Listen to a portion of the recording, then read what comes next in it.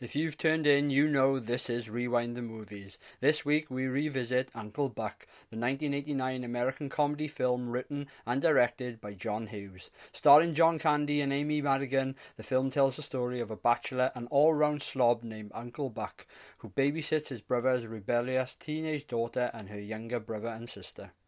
As always, I'm joined by Prog and Evan, and we look back at yet another John Hughes film, but more importantly, a John Hughes and John Candy film. You'll find out very quickly all three of us are massive John Candy fans, and growing up in the 80s we adored his films. But does this film still stand the test of time?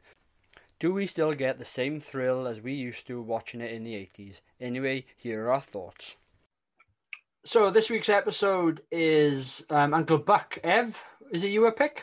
I think so, yeah. Oh, no. No? Oh, GP. Yes. GP is well done, Prog. For me, I didn't necessarily watch this growing up, so it'll be an interesting conversation. Don't get me wrong, I watched it. I've seen it before, but be good to get your take on it.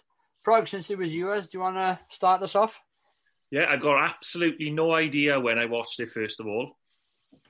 But I do know that I've watched it a lot through the years from, say, being a teenager to now. And for me, my admiration and love for the film has only increased as I've got older. Strong words. Again, we talk about this quite a lot, and I think it's all dependent on what you watched growing up, but specifically what you had access to. Here we go. And I didn't have Uncle Buck on VHS. Oh. But I had The Great Outdoors. Oh, Yeah. And for another John Candy film, and Dan Aykroyd, of course, but that would have been my go-to John Candy film as a kid. I'd argue that's a better film than Uncle Buck, but anyway. Oh. No, it's each their own, isn't it? Yeah, no, I for me it would be, but that's not to say that this isn't a brilliant film. And I watched it a couple of nights ago, before we were recording this podcast, obviously, and it made me realise and remember how much of a good film it is. The John Candy in it is fabulous. You know, he's and. We'll get into it in a little bit, but you know the scenes with him and Macaulay Culkin, I think are fab, are absolutely brilliant.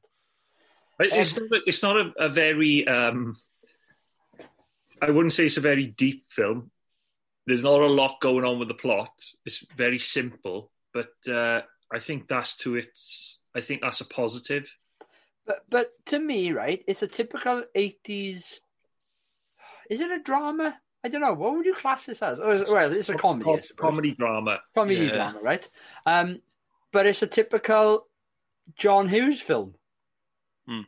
You know, we spoke about Breakfast Club, and what I'm getting to now is not necessarily the dialogue or anything. Just not a lot happens in the film, but the film keeps your attention. That's my belief with it, anyway. Yeah. So, Ev, you know, what does it mean to you as regards to, you know, where did you first watch it? Did you watch it growing up? Yeah, I watched it growing up from off the back of The Great Outdoors, funnily enough, because just because of John Candy.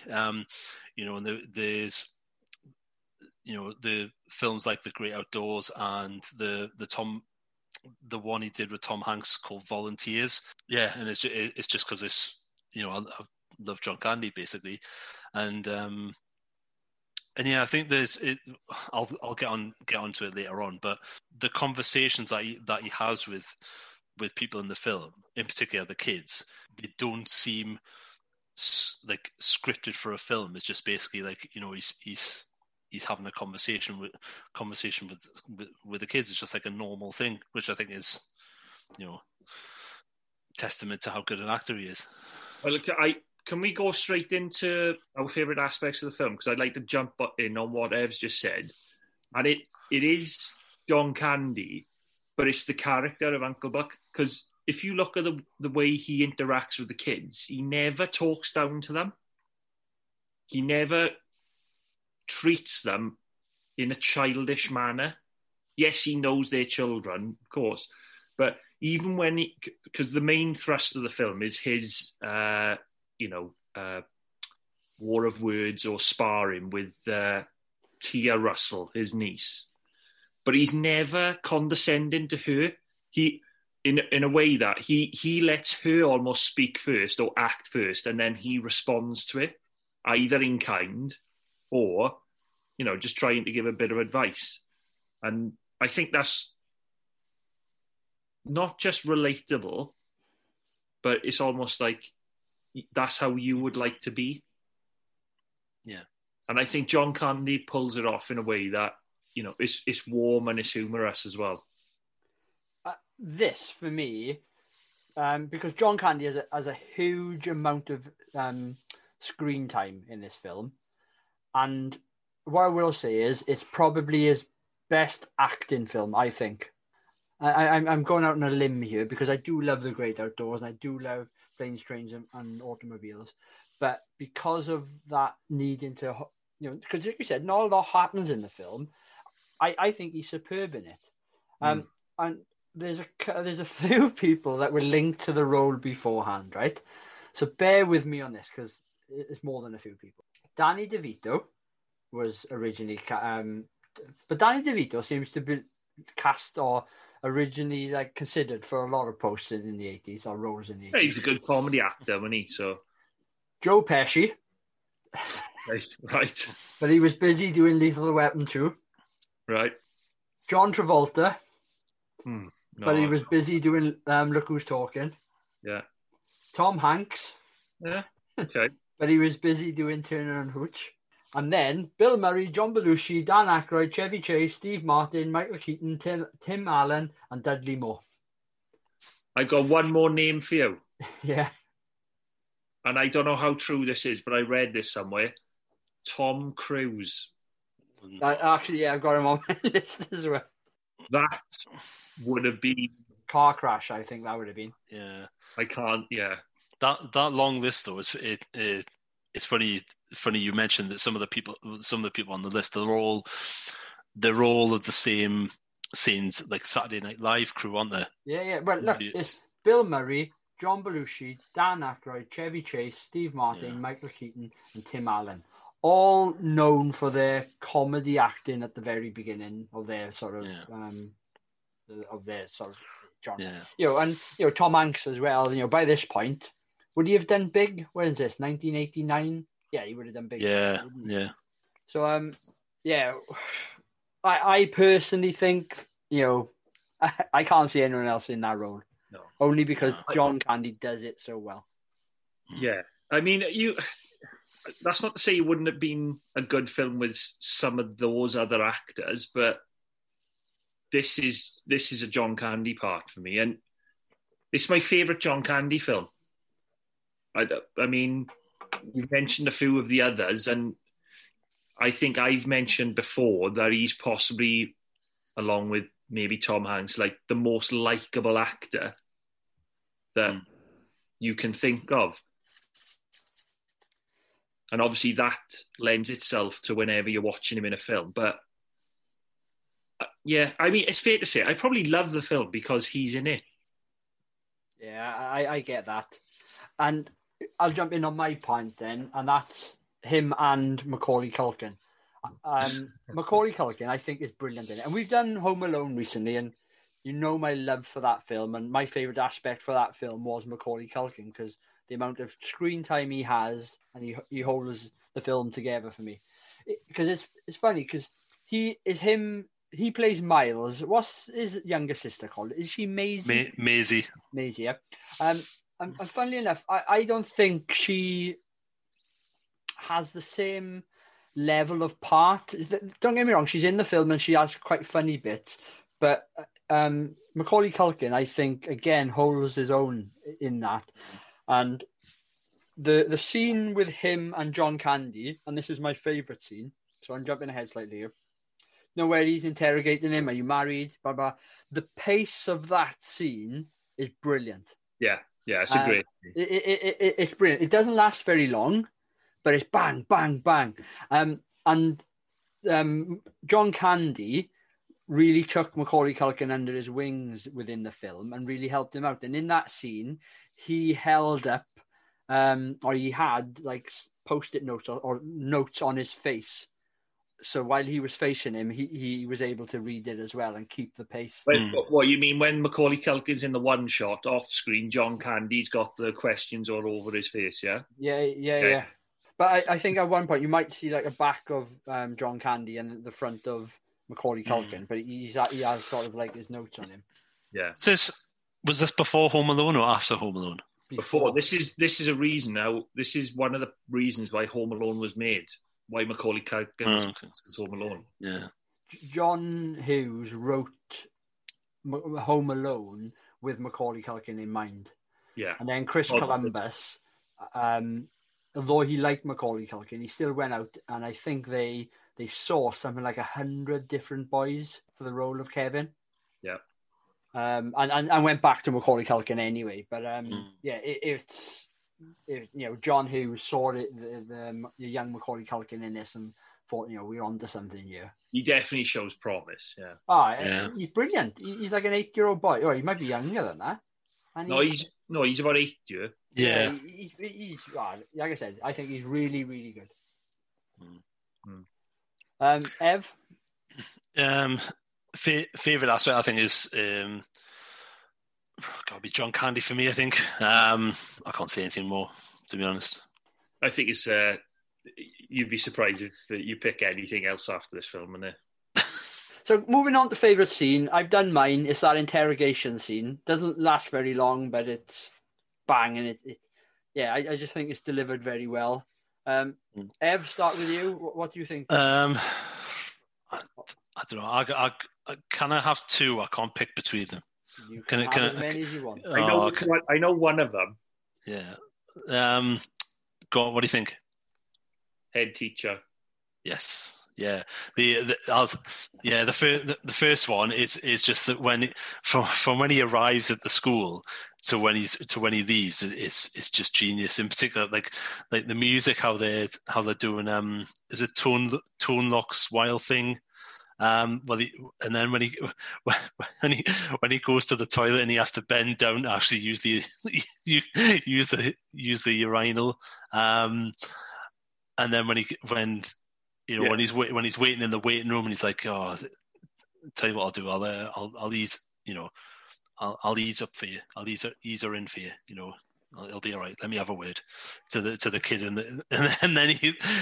then he calls himself Melanoma, and just all the wart references because obviously the head teacher's got a wart on her face, and then the fact he just threatens her right at the end, not just because of Maisie, his niece, for any other kid in the school.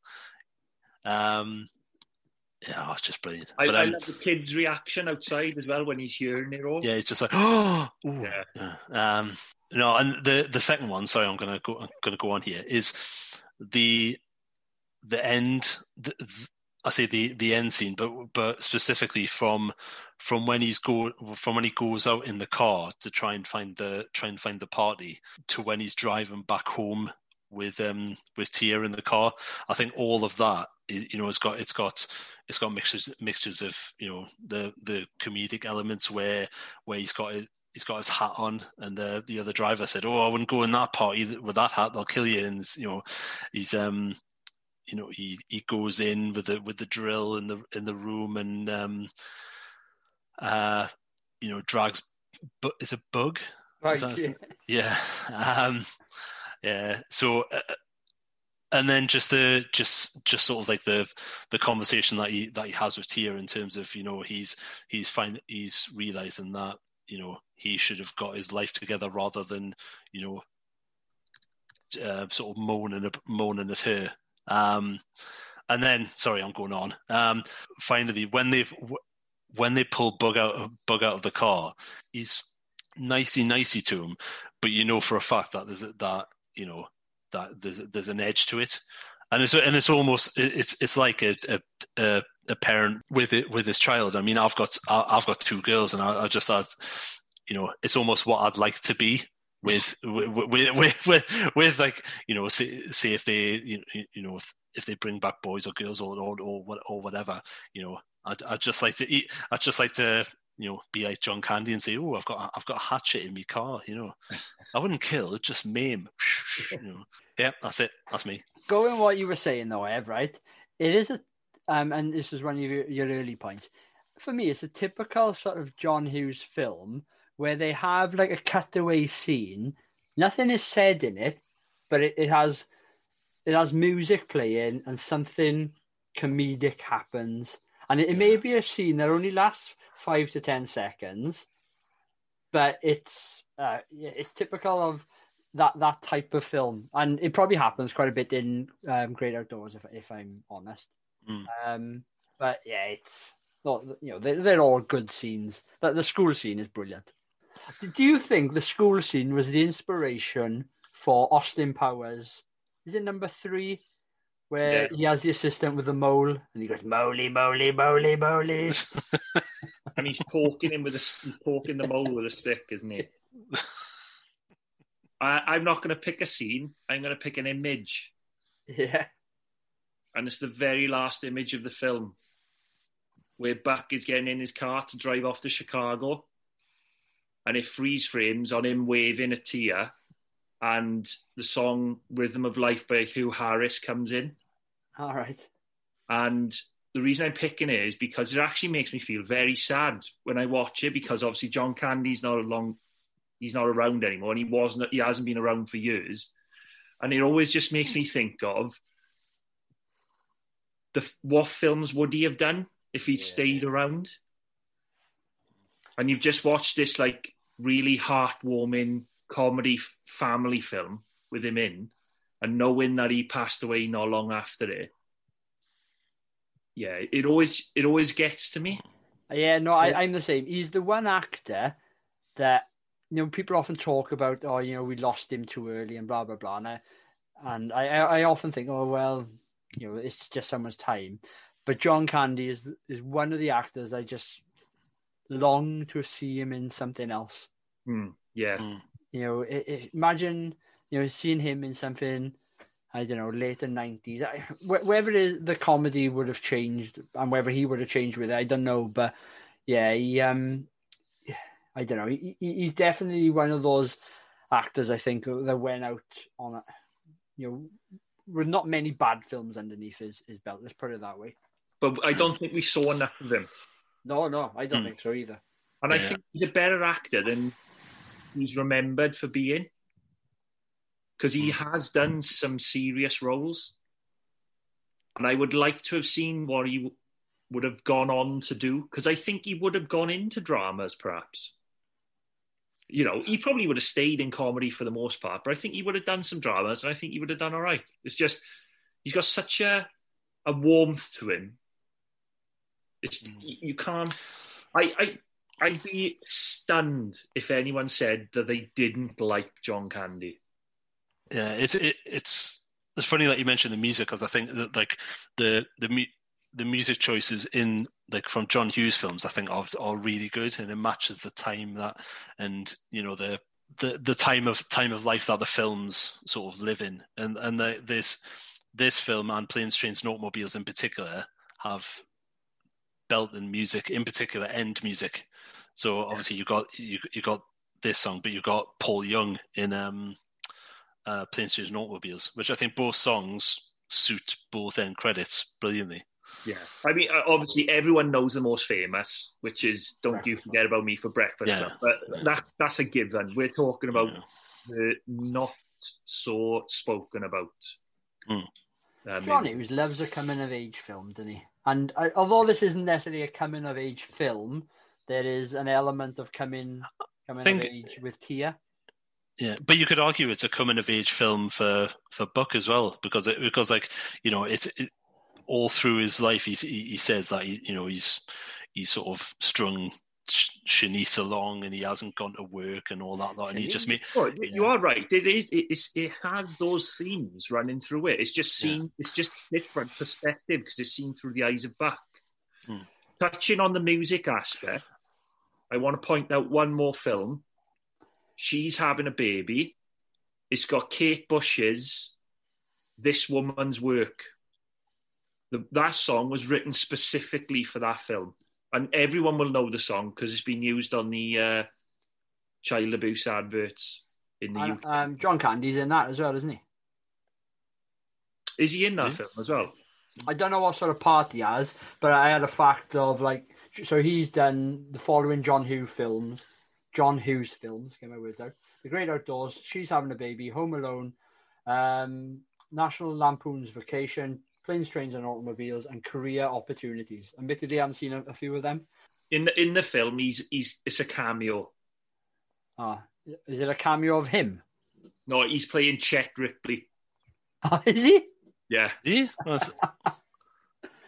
Oh, what? We need to see this one. Matthew Broderick's in there as Ferris Bueller as well. What? These are cameos in the film. Yeah. But... So the one point I wanted to say, and it's mentioned about him sort of putting off getting married, having kids and things. If you didn't know his age, and maybe you didn't pick up on this bit, but I looked at John Candy and I thought, and his other half, Shanice, is that her name? Yeah. Yeah. And I thought, they're really old. They're probably too old to have kids. And then at some point, John Candy says that, or one of them says that they're 40 years old. And I was thinking, that's a year older than me. And I was just thinking, they look really old. Do I look that old? No, it's different now, isn't it? I mean, hygiene and diet are completely different to what they were back then. Let's be honest. I think, despite how much fondness we have for John Candy, we can all say, hand on heart, that he didn't look after himself, did he? Well, in my mind, John Candy was the same age for about 20 years. He looked the same age. Yeah, he did. He was only 43 when he died, John Candy. Was he really? Jesus. Yeah. Right.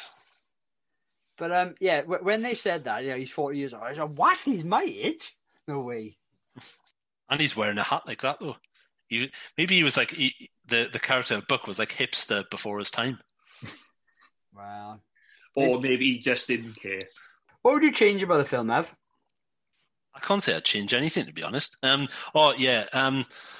Maybe the Marcy, the woman across the road's a bit annoying. She's so annoying. Yeah. Oh, that's the point of that. I know, yeah, and I know it's like the stereotypical sort of, bored, lonely housewife, or is she a divorcee?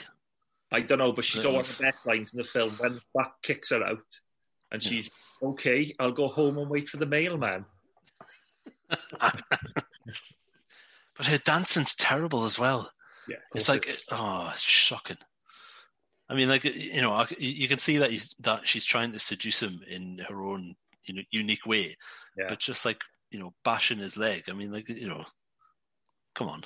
She's mentioned earlier in the film, isn't she, that the kids could have stayed with her, or she could have looked after the kids. Yeah. And the mum went, no, we're not doing that. No. Moving on to my change, I really dislike the parents, the mum and the dad, specifically the mum, right? The dad, not so much, because you don't see that much of him.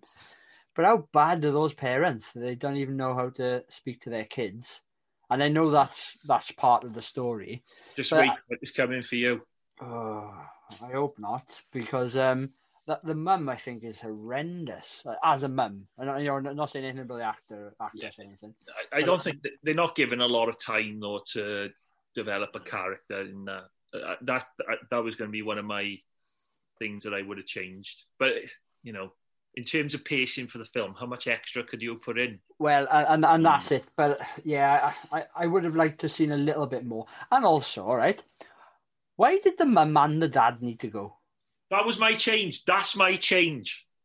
I don't understand it. I would have changed the circumstances a little bit on how they're left with Buck.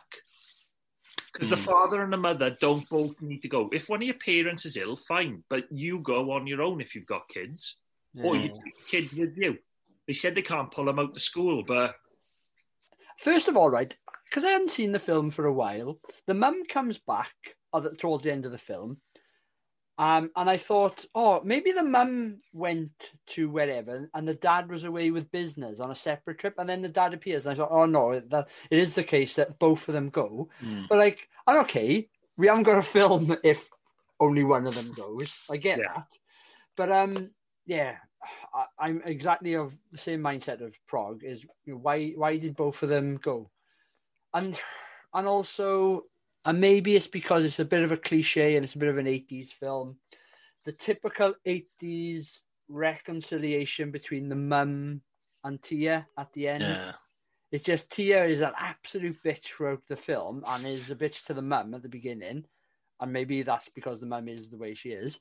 And then all of a sudden, it's exactly like Home Alone. It's that reconciliation at the end and everything is okay and everything is forgotten.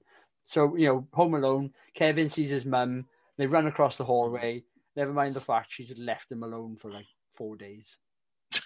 Yeah, I get where you're coming from. I don't mind the reconciliation so much, but the premise of how the kids are left with Buck is a little bit far-fetched, but you need it to happen, otherwise you're not going to have the film, and I would rather have the film. Yeah, and a very similar point to me is Tia. She's an absolute bitch throughout the film, and if I had my real world head on, I would want to change that character. But the character and the change that she goes through is needed for the film, so I totally get that as well. I would maybe have added a few details about how and when she's starting to change. I think the change may be a little bit too dramatic. Just because Bug goes off with another girl, she suddenly is like this other person. For me, the leap isn't too far, because I get that Buck is sort of like wearing her down as the film's going on. He's trying to make her see sense, but I would have liked to have seen a little bit from Tia that it's having an effect, as it were. Yeah, no, and it's not until you say that I that's a really good point. If you saw her just being, sort of chipped away at, it's Buck is doing the chipping away. What you don't see from Tia's part, though, is, and this is just the character now, because I think Jean Louisa Kelly, the girl who plays her, I think she's very good as Tia. Yeah. But in terms of the character of Tia, you don't, like, maybe like when Buck says something to her and Buck leaves her and she just has this like look on her face, like the camera lingers on her a little bit to make it seem like, oh, maybe she's taken that on board, or maybe she's thinking about something. It doesn't really do that. But then in respect to the film as a comedy, can you have too much of that? Because it's very well paced.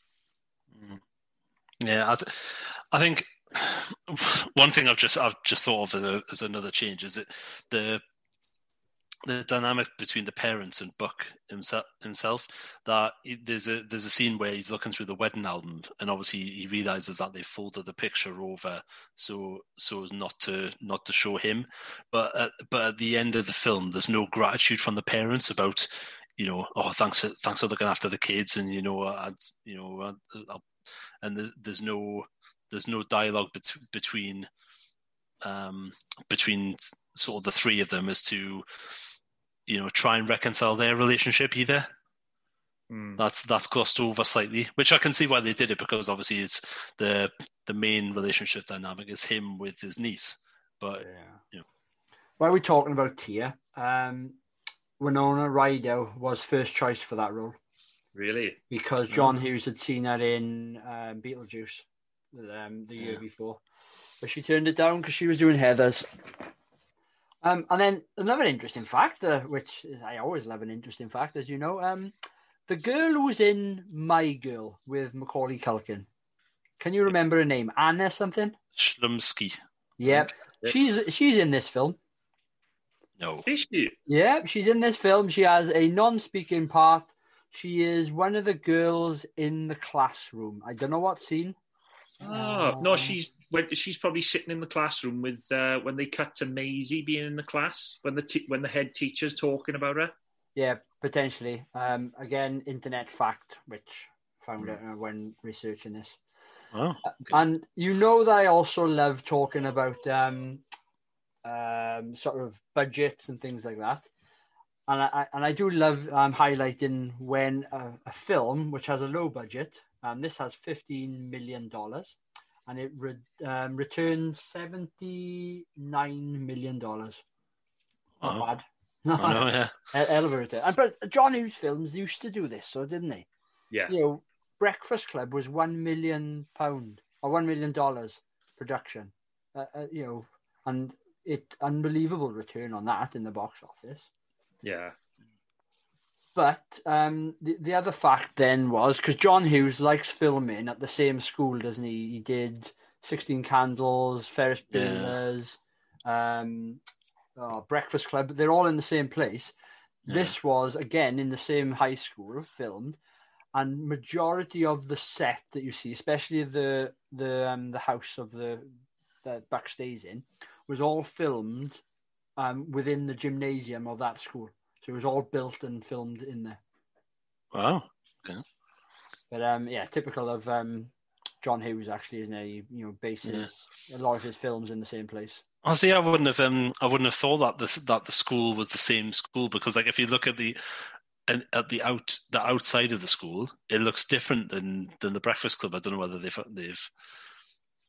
had work done or whatever, or maybe it was different building, different element. Not But okay. I have to go back and have a look. It's a little bit like our fact from Gremlins and Back to the Future. That was filmed on the same film lot.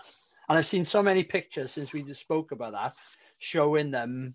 And you see the main square in Gremlins, and I've seen pictures of it in Back to the Future as well. So final point then, would you recommend the film? I'll go first. Yes, I would. I think you have to take it with a pinch of salt that it's a typical John Hughes film. It's a typical sort of 80s comedy drama. Not a lot happens, but it's an enjoyable film. And I think it's this type of film that will warm your heart and you will get something out of it. Yeah. You know, I've mentioned it already, the relationship between John Candy and Macaulay Culkin was a major plus for me, but just John Candy full stop throughout the film. You know, his relationship with Tia. You know, we spoke about him chipping away at her, and it's brilliant. Guys, what would you say? I completely agree with you. I would recommend it. Yeah, it's a yes from me. Well, on that note, let's wrap up there then. Thanks for listening. Podcasts come out every Wednesday, so keep a lookout on whatever podcast platform you use. Don't forget to follow us on social media, and look out for the next podcast whenever that may be, whatever Wednesday that may be on. I don't know. I make it up as I go along. Ta-ra.